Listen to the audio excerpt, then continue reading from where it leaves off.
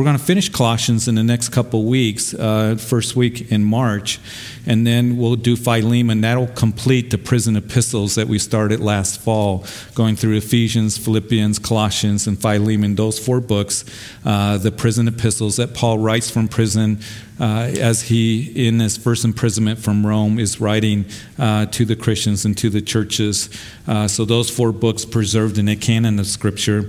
And then we're going to, at that point, get close to Easter. Matter of fact, I think that'll take us up to Palm Sunday, and I'll do a special Palm Sunday message on the 20th of March. And then we'll have Holy Week, and we'll have special services, as we always do. Wednesday, Good Friday service, Resurrection Sunday. And then after Resurrection Sunday, we're going to embark on a study in Luke's Gospel. So I looked at the last time I taught Luke. It was back in 1998. 18 years ago, yeah. So I thought, well, we better go through Luke again. It's been a while. I was looking at some of my old notes, and they are awful. So I got to redo all of that. And, that was a long time ago. It was one of the first books that I taught here. So looking forward to it. Lots of great Bible studies that we have on Sunday mornings, and any book of the Bible is wonderful. But tonight we do want to study Psalms, and we'll be in Psalm 108 as, Lord, we just come and we desire to once again be edified, be encouraged, and Lord, be comforted by your word. And these Psalms penned millenniums ago, that, Lord, they're for us today. And Lord, I pray that we would just benefit and profit from them and allow them to touch our hearts here tonight. So we give attention to your word at this moment, and it's in Jesus' name that we pray.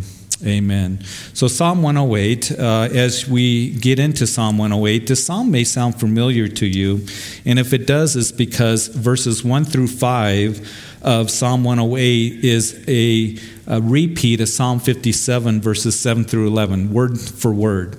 And then verses 6 through 13 is going to be a repeat of Psalm 60, verses 5 through 12. So here David, he takes those 2 psalms, portions of them, to make this new psalm as we read a psalm of David in Psalm 108, verse 1. O God, my heart is steadfast, and I will sing and give praise even with my glory. Awake lute and harp, and I will awaken the dawn.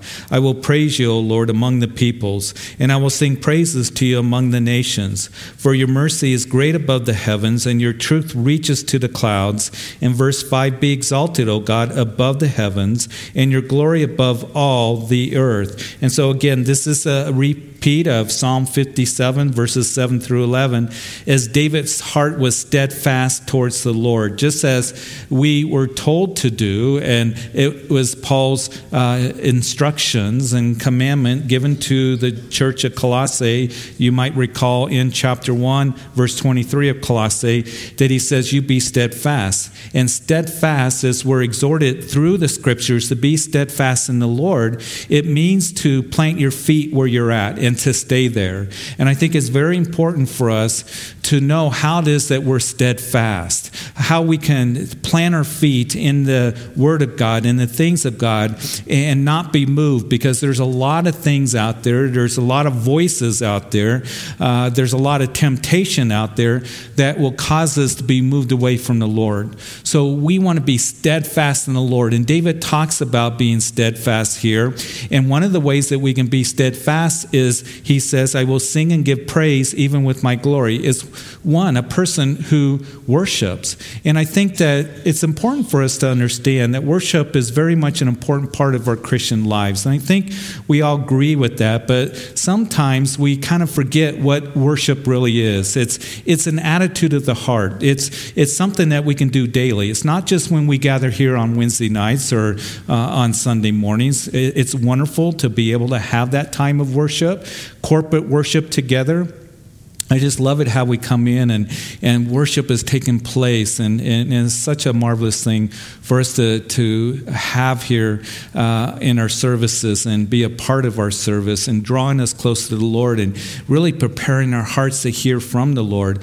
But worship is something that we can do every day. Worship is just giving praise in our hearts to the Lord, and I hope that we are ones that we desire to be more like David here. I read these Psalms. The Psalms also, really emphasize worship, doesn't it? And praise to God and drawing near to the Lord. And worship is one way to do that. And worship is a way for us to be steadfast.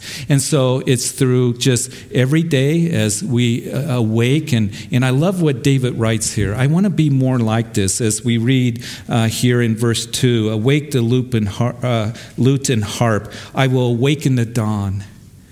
I want to be more like that. David says, I will awaken the dawn, not that the dawn will awaken me. And you see, oftentimes in my day, it's the dawn that awakens me. It's like David when he says, I will awaken the dawn as I give praise to the Lord. He's saying, I can't wait for the day to start so I can praise him. And we can give praise to him as we start our day, as you have your devotions. I know as we see the beautiful sunrises, we can give praise to him, or the beautiful sunsets. We can give praise to him as we gather our family around, as we just spend time with him and think of him. Just that attitude of heart, which is so important, will help us to be steadfast. So we can be steadfast in that. And also, as Colossians tells us, Paul says, be steadfast as we are grounded in the Word of God, chapter 2. It isn't philosophy. It isn't legalism. It isn't, mysticism, but it is in Christ is hidden all the treasures of wisdom and knowledge. So we're steadfast as we're growing in the Word of God and as we're planted in the promises of God. That's another way we can be steadfast. And then thirdly, as we're serving the Lord, because Paul would write in 1 Corinthians chapter 15, at the end of that long chapter, in verse 58, he says, be steadfast and movable, always, doing the work of the Lord, knowing that your work is not in vain. So those are ways that we can be steadfast. And here David, he says that I will sing and give praise. I will be steadfast in my heart. And as we do worship him, and then as we see also in verse 5, to exalt the Lord, as we're exalting him, we will be steadfast in the Lord. And in verses 6 through 13, we read that your beloved may be delivered. Save with your right hand and hear me. God has spoken in his holiness. I will rejoice. I will divide Shechem and measure out the valley of Succoth. Gilead is mine and Manasseh is mine, and Ephraim also is a helmet for my head. Judah is my lawgiver. Moab is my washpot. Over Edom I will cast my shoe. Over Philistia I will triumph. And who will bring me into the strong city? And who will lead me to Edom? Is it not you, O God, who cast us off? And you, O God, who did not go out with our armies? Give us help from trouble, for the help of man is useless. Through God we will do valiantly, for it is he who shall tread down our enemies. So again, we see that this is a repeat of what we read in Psalm chapter 60. And David praises God for delivering him. And as you read Psalm 60, you see that was the heart of that psalm, as he takes a portion of it and makes it here in Psalm 108, attached to also what he writes in Psalm 57. But we read that here, as David is emphasizing, the delivery of David that comes from the Lord, he is our help. David writes, man can't help us. And I want us to understand that there is help that comes from brothers and sisters in the Lord as we serve each other. There is safety in the multitude of counsel. As we get that godly counsel, we can help one another, but ultimately our help comes from the Lord. And he's the one that is delivering us from the things of the world. He's delivered us from sin and death, and we can praise him for that. And so the theme here in verses 10 through 13, what David is saying is God is able. He's the one that gives us victory. He's the one that we turn to. and he works on our behalf, for it is he who shall tread down our enemies. And so now we move into Psalm 109, another psalm of David. This is the last of the imprecatory psalms, as David is speaking about those who have come against him.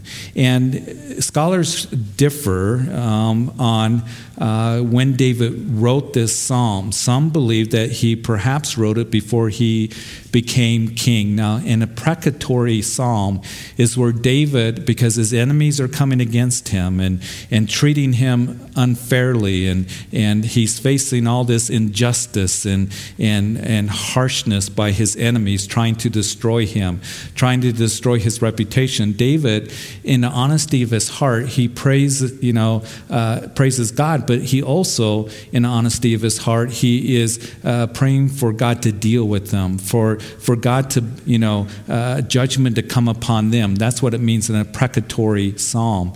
So as we go through this and as we read it, David, perhaps they think that he wrote this before he was king, when, of course, we know that David was anointed king by Samuel there in 1 Samuel chapter 16, that David didn't ascend to the throne. He would go and he would kill Goliath, the giant from Gath, in the next chapter, and then David became Saul's armor bearer. David was one that ministered to Saul in the palace and played music to him, and also was one that would deliver the armies of Israel from the Philistines, as the people would sing songs that Saul has killed his thousands, but David his 10,000s. And when Saul heard that, he became very jealous of David. He became angry at David. He wanted him dead. And you know that it was Saul that pursued David through the wilderness for a time of about 12 years, through that time where David was at the height of his life. And David didn't come to the throne until he was about 30 years old, as the scripture tells us. He would reign for 40 years till he was 70, and that's when David would go home to be with the Lord. But we know that David, he would go through those very difficult years of Saul pursuing him. So as we read this, as David is praying for judgment to come down upon those who come against him, it could be speaking of Saul, or others say that perhaps it is in 2 Samuel, that event that we have talked about in some of the Psalms that David pens, when Absalom, his son, rebelled against him, tried to take the throne from him. The hearts of the men of Israel turned against David. They turned towards Absalom, and it was Absalom, David's son, who came into Jerusalem, taking the throne, and also with David's trusted advisor, Ahithophel.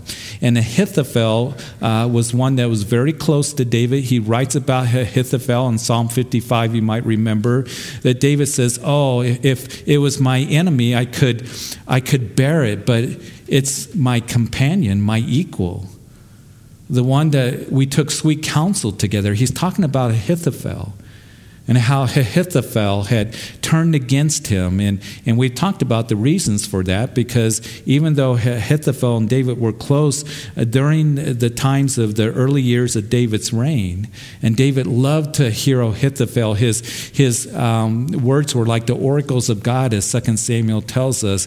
And David would just listen to Ahithophel and talk about the things of the Lord. Ahithophel turned against David because he was bitter and he was angry, because Ahithophel had a granddaughter named Bathsheba. And it's interesting to do that study and make those links together. And so I want to give you some background, because it's very important for us to understand what anger and wrath and bitterness does if we hold that in our hearts and we continue in it.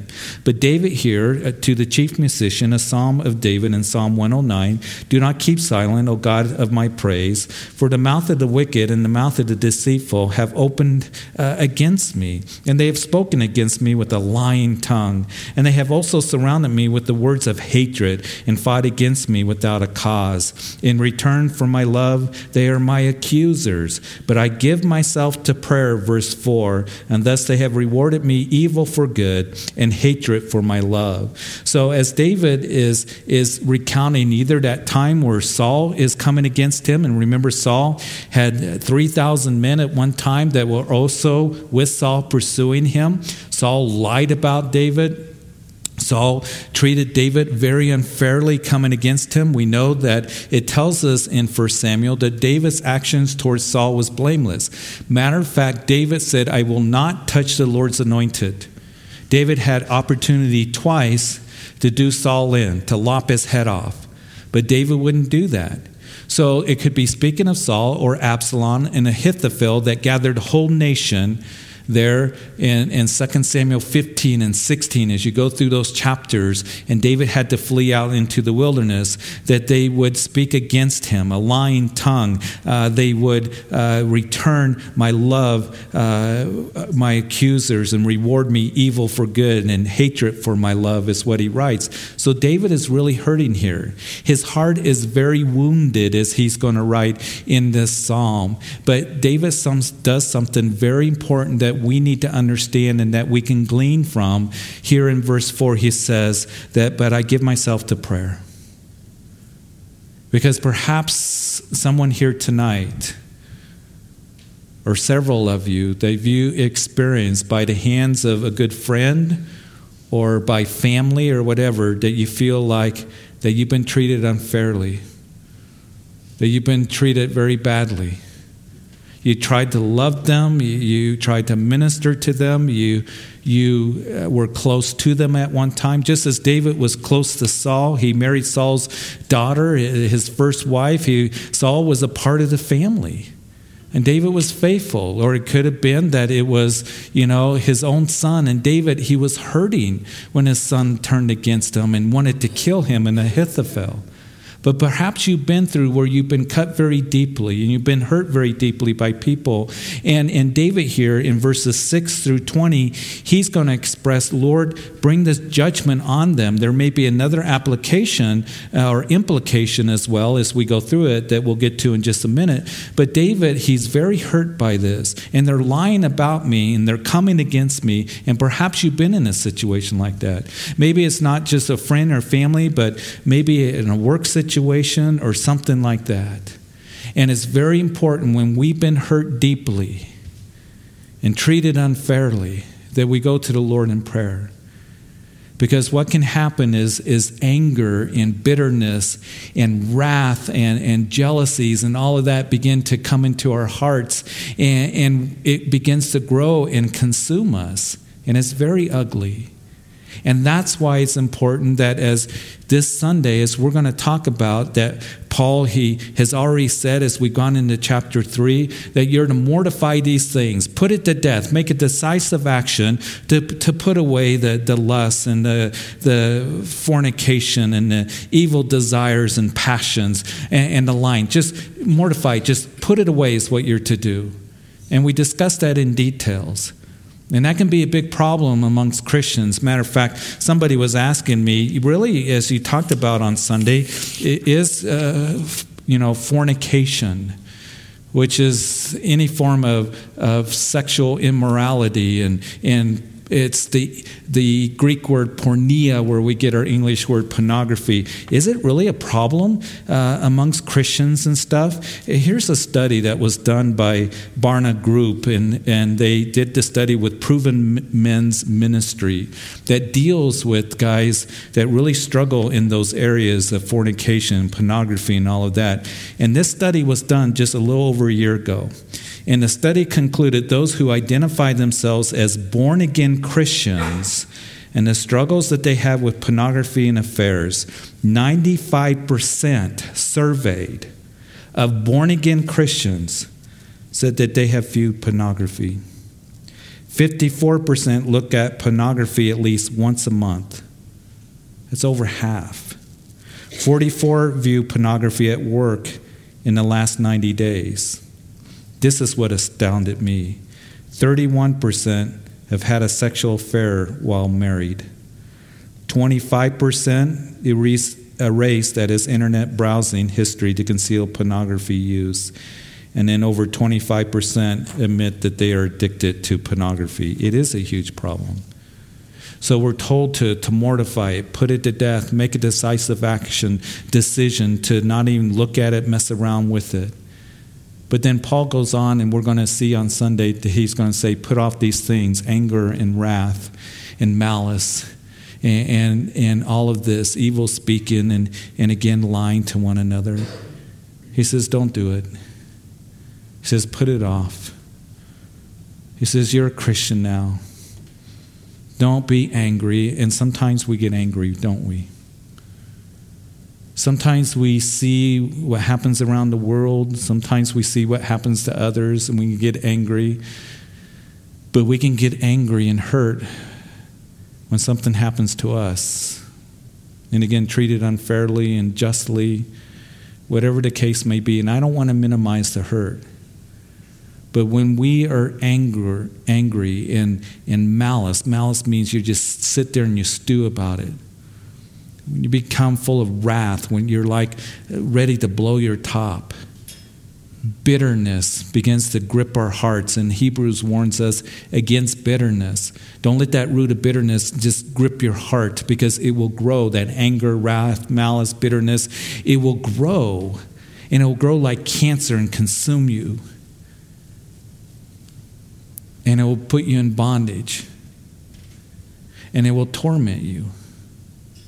So what do we do when we're experiencing those things, when we're angry? We need to pray and go to the Lord. And then Paul says, listen, forgiving one another as Christ has forgiven you. And the thing I have said before is, I think one of the hardest things that God has called us to do when we've been hurt very, very deeply is to forgive. But the Lord desires for us to forgive, because if we don't, then those things of anger and malice and wrath and unforgiveness begins to grow in our hearts and consume us, and it begins to overtake our lives, and it's not a good thing. I don't want to go through life being angry and bitter and full of wrath in my heart. And maybe you're here tonight, you're saying, well, I have every reason to be angry. I understand that. But what we are to do is pray to the Lord as David does here. And trust in Him that He's going to take care of things and take care of you, to bring that comfort and healing that you need. Because if you continue in that anger, it will grow. And I've talked with people who have been angry for years, and how it has really affected them emotionally and spiritually, and even to the point of physically. They're so angry, they're so bitter, they've been so hurt. And again, I don't want to minimize that hurt. I understand that you can be hurt very deeply by a person or a situation. But forgiveness is something that we have to give to the Lord and say, Lord, help me to forgive. It's something that we have to do over and over and over, bit by bit, moment by moment by moment. Lord, help me to forgive. And do that work in my heart. And that's something that we learn from David. As I look at all these Psalms, that David, he went through a lot of stuff. And a lot of people, David was interesting. Either the people loved David or they really hated him. And when they hated him, like the whole nation turned against him. Just as in the instance of Absalom rebelling and taking the throne from his father David. He doesn't know what's going to happen. They're lying about me. They want to do me in. So David now in verse 6 through verse 20, he begins to pray this imprecatory prayer. Set a wicked man over him, and let an accuser stand at his right hand. When he is judged, let him be found guilty, and let his prayers become sin. Let his days be few, and let another take his office. Let his children be fatherless and his wife a widow. Let his children continually be vagabonds and beg. Let them seek their bread also from their desolate places. Let the creditor seize all that he has, and let strangers plunder his labor. Let there be none to extend mercy to him, and nor let there be any to favor his fatherless children. Let his posterity be cut off, and in the generation following, let their name be blotted out. Verse 14, let the iniquity of his fathers be remembered before the Lord, and let not the sin of his mother be blotted out. Let them be continually before the Lord, that he may cut off the memory of them from the earth, because he did not remember to show mercy, but persecuted the poor and needy man, that he might even slay the broken in heart. As he loved cursing, so let it come to him. As he did not delight in blessing, so let it be far from him. As he clothed himself with cursing, as with his garment. So let it enter his body like water, and let oil into his bones. And let it be to him like the garment which covers him, and for a belt with which he girds himself continually. And then in verse 20, let this be to the Lord's reward to my accusers, and to those who speak evil against my person. Now, a couple things here. As David wants judgment on them because they didn't, because of the injustice they did. And it's pretty harsh here, isn't it, as we read this? It's very, very harsh. As David is, I think, expressing the honesty of his heart. One thing about David in these Psalms is he's very honest. And he writes about, this is what I'm feeling. Now, he didn't do these things, but this is the way that he's feeling. And when we get very angry, we can feel things like this. And there is David that says, let the Lord's reward to my accusers and those who speak evil against my person. Let this be done to them who are coming against them, is what David writes. So I think that David is just writing what he is expressing or feeling in his heart as, Lord, you deal with them. You bring this judgment on them. Now, there are some commentators and scholars that have suggested something kind of interesting in verses 6 through 19, that they suggest that this is what the accusers were thinking about David. This is what they were saying. This is what they were saying about David, that he be fatherless, that, he be a vagabond, everything be taken from him.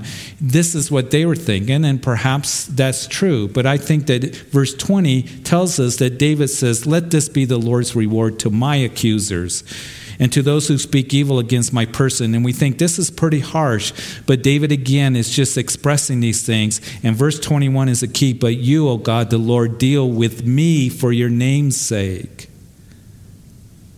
Interesting, isn't it? This is how I'm feeling, Lord. I got this anger, and I got this just these feelings that are not good. So, Lord, you deal with me. And that's very important for us to go to the Lord and say, Lord, deal with me. I can't, deal with them right now, but you can. So, Lord, I'm going to give it to you. I'm going to pray, and Lord, you deal with me with my heart, because I don't want to be full of anger. I don't want to be full of malice. I don't want to be full of wrath. I don't want to be full of bitterness and have it grow in my life. But, Lord, help me to forgive. And listen, forgiving doesn't mean that, it's like, well, no big deal. Or what they did wasn't a big deal. It means that, Lord, I need to let go of this and to forgive, because you've forgiven me of so much. And I am told and commanded to forgive, but Lord, you have to help me to do that. And that way that you'll be free from all the anger and bitterness. But again, it's day by day, bit by bit. So David says, you deal with me for your name's sake, because your mercy is good. Deliver me, for I am poor and needy, and my heart is wounded within me. He's expressing, my heart is wounded, but I am poor and needy. Now, it wasn't that David was poor. He was a very wealthy man, but he's talking spiritually. I'm poor emotionally, that I'm poor and needy. I need you to work in my life. I need you to work in my heart that has been wounded. And I am gone like a shadow when it lengthens. I'm shaken off like a locust. My knees are weak through fasting, and my flesh is feeble from lack of fatness. I also have become a reproach to them when they look at me, when they shake their heads. They just shake their heads, a reproach to them. It means they just continue in treating him unfairly, unjustly, very badly. And it's so bad, David's feeling this, that he's saying here that I can't even eat. I'm so weak. I can't even barely stand up. And this is bothering me so much. This is affecting me so much. In verse 26, help me, O Lord my God. O save me according to your mercy, that they may know that this is your hand, that you, Lord, have done it. Let them curse, but you bless. When they arise, let them be ashamed. But let your servant rejoice. Let my accusers be clothed with shame, and let them cover themselves with their own disgraces with the mantle. I like what David writes in verse 28, but let your servant rejoice. It's hard to rejoice when we're going through those times, isn't it? One of the things that my prayer is, Lord, please I don't want to lose that joy, the joy of the Lord. And I don't want anybody to take that joy away from me. When people have treated me rotten, when people have said things to me unfairly and out of bitterness or whatever, when I'm treated that way, I don't want my joy to be robbed because of that situation. But Lord, help me to rejoice in those times, to trust in you and turn to you. And let my accusers, as he said in verse 29, be clothed with shame, and let them cover themselves with their own disgrace as with a mantle. And I will greatly praise the Lord with my mouth. Yes, I will praise him among the multitude, for he shall stand at the right hand of the poor to save him for those who condemn him. Again, praising the Lord is going to help you to be steadfast in the Lord. And David was one that when he went through these difficult times and situations, he continued to praise the Lord. That's a hard thing to do, isn't it? I'll speak for myself, all right? It's a very difficult thing to do because I don't feel like praising the Lord in those times. I murmur to the Lord, but I don't feel like praising the Lord. And David, he really shows us through these Psalms that in those times of difficulties and trials and hurt, to continue to rejoice and to praise him. And David found strength and comfort in that, and so will you and I. Well, Psalm 110. Psalm 110 is a very familiar psalm. It's a messianic psalm. It is alluded to more in the New Testament than any other psalm. Matter of fact, I believe that it is quoted 10 times in the book of Hebrews alone. So we know that this psalm is told to us, a psalm of David, and he wrote this psalm speaking about Jesus as we go through this short 7 verses. But also Jesus would affirm that in Matthew chapter 22. And then Peter also in Acts chapter 2 as he quotes from Psalm 110, speaking about Jesus, and he says that David wrote this psalm as well. So we read in Psalm 110, the Lord said to my Lord, sit at my right hand till I make your enemies your footstool.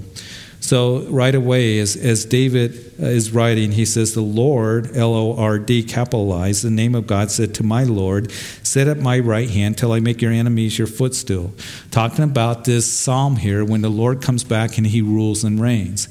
And he's going to rule and reign, and he's going to have complete preeminence over all the nations, and rule with a rod of iron, as Psalm chapter 2 tells us, and he will establish his kingdom. So here the psalm starts out that, but it's interesting that this is quoted, as I mentioned to you, in Matthew's gospel in chapter 22. And in chapter 22 of Matthew, that you know that it's the last week of Jesus, and the religious leaders are coming along and trying to trap Jesus and ask him questions and trying to back him into a corner, having some reason perhaps to accuse him of something so that he can be arrested, but to no prevail. And in Matthew chapter 22, while the Pharisees were gathered together, I'm going to read it to you, but you can jot it down in your notes and look at it later. But in verse 41 of Matthew 22, the Pharisees are gathered together. Jesus asked them, saying, what do you think about the Christ? Whose son is he? And they said to him, the son of David. Now, you know that in the Gospels that they would call out to Jesus, some people, son of David. That was a messianic term. That was a term meaning that we know that the Messiah is going to come from the line of David, a descendant of David. So that's what the Old Testament declares, or what the prophecies declared. So here Jesus, he says, I'm going to ask you guys a question. You've been asking me questions all day. What do you think about the Christ, the Messiah? Whose son is he? They said, well, the son of David. He's going to be a descendant of David. And he said to them, how then does David in the Spirit call him Lord, saying, the Lord said to my Lord, sit at my right hand till I make your enemies your footstool. If David then calls him Lord, how is he his son? And no one was able to answer him a word and didn't ask him any more questions for the rest of the day. So he asked them this question. They couldn't answer it. And in that, as he says, that, David called him the son of David, but why does he call him Lord? And you see, in that day, you would never call a son Lord. Why does he call him Lord then? And the answer is the incarnation. That here I am. That I am Lord is what Jesus was saying. He was claiming his deity at that time. So as David here is writing, speaking about the Messiah, and this is quoted all throughout the New Testament, and we see that David would continue in verse 2, that your Lord shall send the rod of your strength out of Zion, rule in the midst of your enemies. Verse 2 here again, talking about the absolute rule of Jesus when he comes back. And again, just kind of an interesting side note that, till I make your enemies your footstool, verse 1, the Lord shall send the rod of your strength out of Zion, that many interpreters and commentators and scholars and all of that, they believe that a name of Jesus here is rod of your strength. That rod should be capitalized. Just a little side note. That he's referred to the rod of your strength. That's another name of Jesus. Rule in the midst of your enemies, and your people shall be volunteers in the day of your power. In the beauties of holiness from the womb of the morning, you have the dew of your youth. Verse 3. Verse 3, speaking of serving him. Your people shall be volunteers. Now, again, speaking of when Jesus comes back, just as we read, and Paul would mention in Colossians, that we're going to come back with him in that day. And great glory, Jesus, in the second coming, as he comes back, Revelation chapter 19 tells us that we're going to come back with him. Jude says that, behold, he comes with 10,000s of his saints. So we get to come back with Jesus, because I believe what the scripture teaches, that there's going to be the rapture of the church that will take place 7 years before the tribulation period, before God pours out his wrath on a Christ-rejected world, that we're going to be raptured. There's going to be a generation of Christians that are going to be caught up, as 1 Thessalonians chapter 4 tells us. It's the Latin word rapturus, where we get our English word rapture, and we're going to be caught up to meet the Lord in the air. We're going to have dinner with the Lord for 7 years in the marriage feast of the Lamb, and then we're going to come back with him in the second coming of Jesus Christ that takes place at the end of Daniel's 70th week, or the 7-year tribulation period. And we're going to rule and reign with him. And here's the thing, we're his volunteers, as it says, we're his servants. And Jesus, right before he went to the cross, gave a couple real important parables concerning that when the master returns, as he gives that parable of the talents, speaking of when Jesus comes back and what he had entrusted to his servants. The parable of the talents in Matthew chapter 25 that is spoken again right after the Olivet Discourse. And Jesus tells of that parable of the master that gave a servant 5 talents and one 2 talents according to their ability. And as they invested those talents, it's a weight is what a talent is. It's not talking about I have, these talents. Sometimes I've heard Christians kind of say, yeah, talents, God's given you talents. It's a weight of measure. But it's speaking about what God has entrusted to us and gifted to us, the giftings and opportunities to serve him. Are we really investing in the kingdom? Are we being good stewards of that?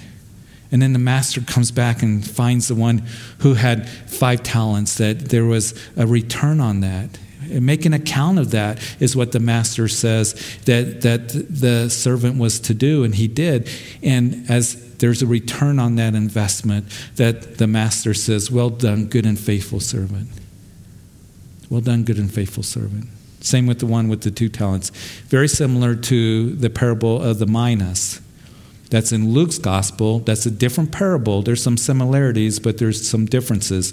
There's 10 servants giving the same amount, but there was an account given to them, and the master, as there was an investment on the return, what the master had entrusted to them, that when he comes back, that they gave an account, and then he would say to them, as they would say, here's the investment. Here's what I did with what was given to me. And the master said, well done, good and faithful servant. You've been faithful over a few things. I'll make you ruler over many. I'm going to have you rule over 10 cities and over 5 cities, you over here. And so it's telling us that when we come back to rule and reign with Jesus Christ, he's going to have things for us to do. And a lot what we do here now, listen, in this life is going to be tied into what we're going to do when we rule and reign with him. In other words, this is boot camp, folks. And what has been entrusted to us, he gave some 5, he gave some 2, he gave one according to their abilities. The gifts, the callings, the opportunities that we have in life, are we being good stewards of what God has blessed us with and the opportunities that he's given to us? He said that if you can't manage your earthly manna, how are you going to manage heavenly manna? And so all these things that the scripture talks about, that one of the last words that is spoken of Jesus, that when he returns in Revelation 22, that he says, I will come and I'll come with rewards to give to my servants. He's got things for us to do. Don't buy into the Hollywood picture of us up on a cloud playing a harp, and bored in heaven. We're going to rule and reign with him. When he establishes his kingdom here on this earth, the 10 cities, the 5 cities, what exactly that means, I don't know.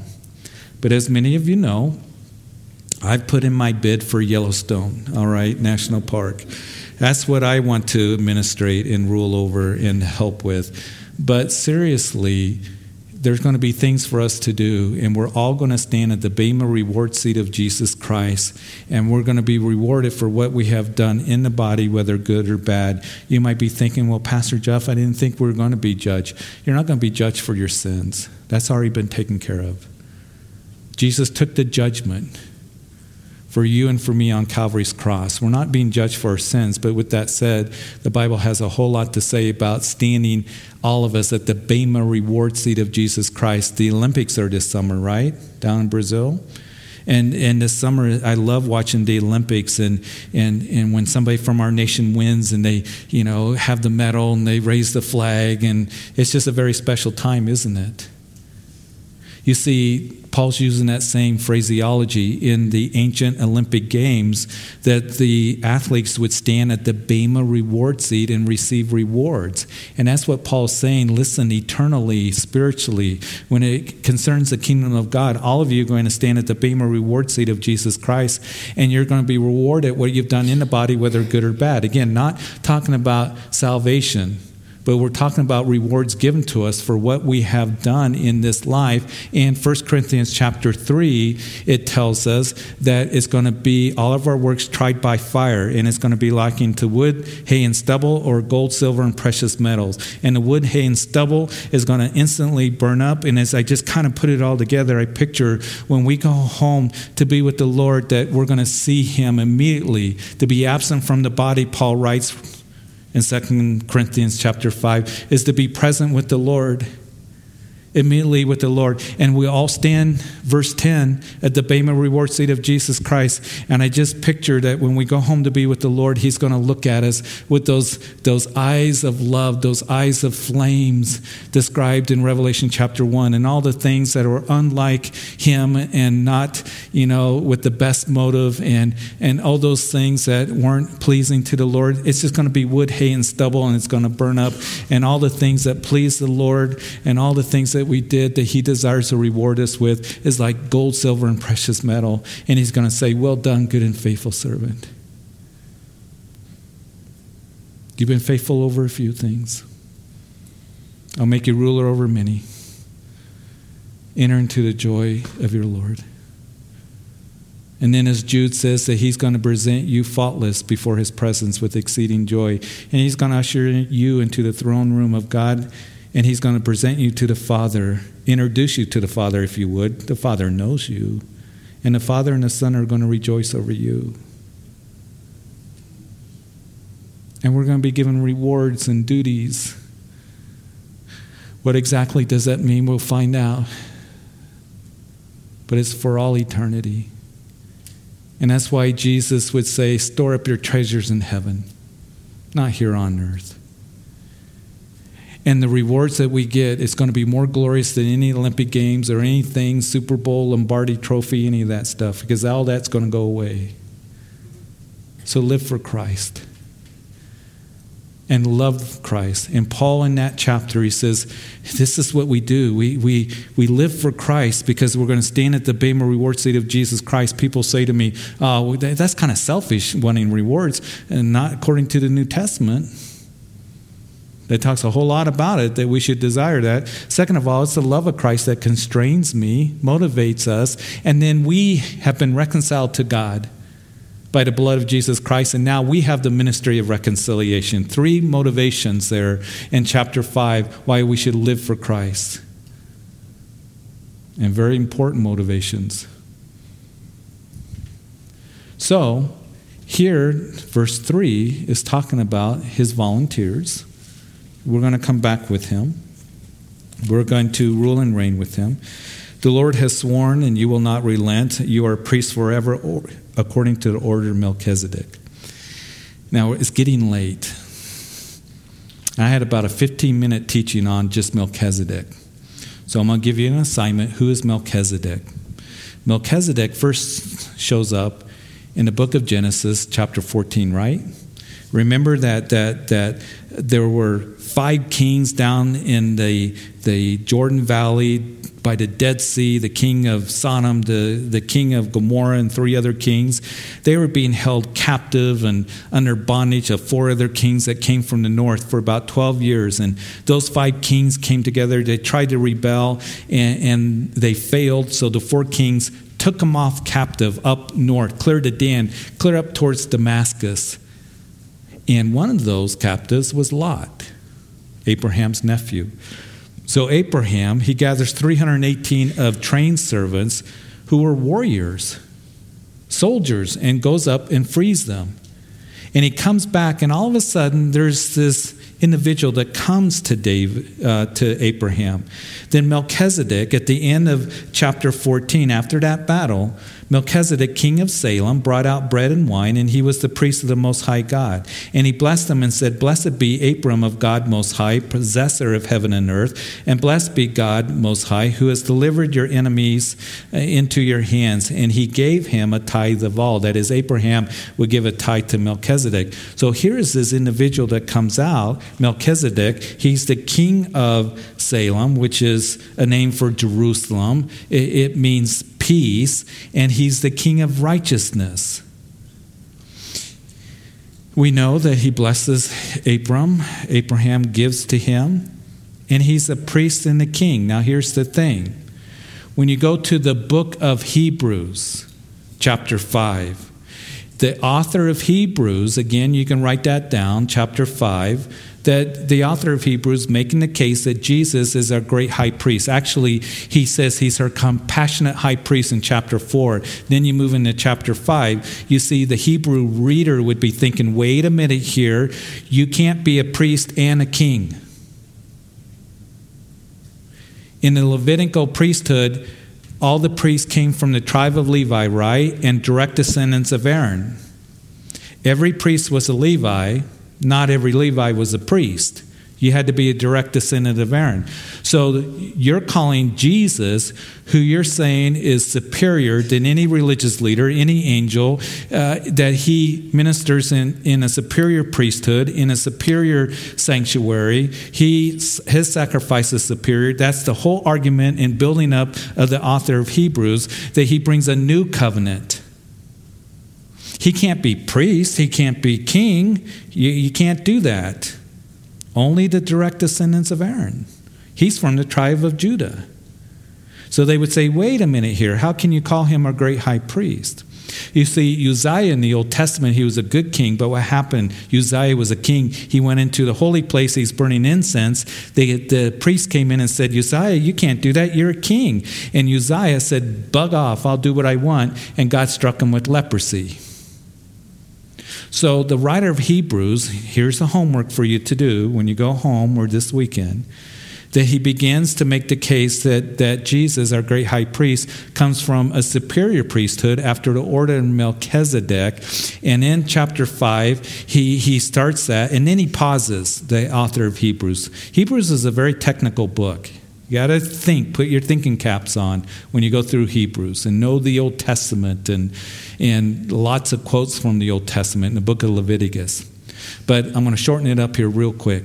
He pauses. He talks about how you guys need to take in the meat and grow in maturity and the infallibility of the Word of God. And then chapter 7, he goes back into getting, Jesus' priesthood is superior. And he, takes them back to Genesis 14. But to say that Jesus comes after another priesthood, after order of Melchizedek. Who was Melchizedek, by the way? Some suggest that it was a Christophany, an appearance of Jesus Christ in the Old Testament. The reasons is because Jesus, he is our peace, right? And he is our righteousness. And he brought bread and wine, which speaks of what? Communion. And he blesses Abraham, and Abraham gave to him a tithe. So some say it was Jesus. Others say, no, it wasn't. It was a type of Jesus. But you see, because Abraham gave to him, he's recognizing that Melchizedek is greater. And in the loins of Abraham was Isaac, and then his descendants was Jacob. And then Jacob had 12 sons, the 12 tribes of Israel. They were the patriarchs of, and one of those was Levi. So Melchizedek is superior, a priesthood that lasts forever. A little reading assignment for you. For you who like to dig into these things and like to look at these things more closely. And then as we finish, the Lord is at your right hand. He shall execute kings in the day of his wrath. He shall judge among the nations. He shall fill the places with dead bodies. He shall execute the heads of many countries. He shall drink of the brook by the wayside. Therefore he shall lift up the head. And so, Father, we thank you for tonight. We went over a lot, but Lord, I pray that as we've gone over these Psalms, how amazing they are. Speaking of Jesus, speaking of him coming back, the hope, the blessed hope that we have, the return of the Lord. And Father, also that as we, as your servants, that we can go to you and cry out to you anytime. That we belong to you and we can trust our lives, whatever is going on, that you see us and hear us. And Lord, that you will just bring comfort to a wounded heart or a difficult situation. You'll guide us. Or Lord, you'll help us wherever we find ourselves because we belong to you. Father, I do want to pray tonight. If there is anyone listening to this message that has not surrendered their life to Jesus Christ, has not come to salvation, that we want to give you the gospel. We want to tell you the good news, and that is Jesus came, the great high priest, the one who is Lord of all. He came to die for you because we've all sinned. And sin separates us from God. So as we come and believe in him and call upon his name, recognizing that we need to be forgiven, that Jesus died on the cross for my sins and made atonement, and he was put into a grave and he rose again, he's alive. As you come in faith, salvation is promised to you. And forgiveness and a new beginning in life. And if you've never done that, it's not about religion, it's about relationship with him. He loves you. He's calling out to you right now. If there's anyone here that you want to give your life to Jesus, today is the day of salvation. Tonight is, right now. And right where you're sitting, you pray, Jesus, I come to you. I confess that I am a sinner. I ask that you forgive me of my sins. I believe you died on the cross for me. And you rose again and you're alive. Speaking to my heart through your word. Speaking to my heart to surrender to you, and I do so right now. I give you my life. I believe in you. Be my personal Lord and Savior. And I thank you for hearing my prayer. And if you prayed that prayer sincerely in your heart tonight, come up and tell me when the service ends. I want to pray with you and encourage you. But for all of us, we thank you for this time in your word. And Lord, I pray as we go home, just a heart that worships and that is joyous, even in the midst of hardship, looking to you for everything. Bless everyone here now, Lord. Bless our day tomorrow and this weekend. We look forward to when we gather once again on Sunday morning. And we thank you that we've had this privilege to be here and hear your word and to fellowship with one another, to worship you. So as we go our way, may your joy rule in our hearts.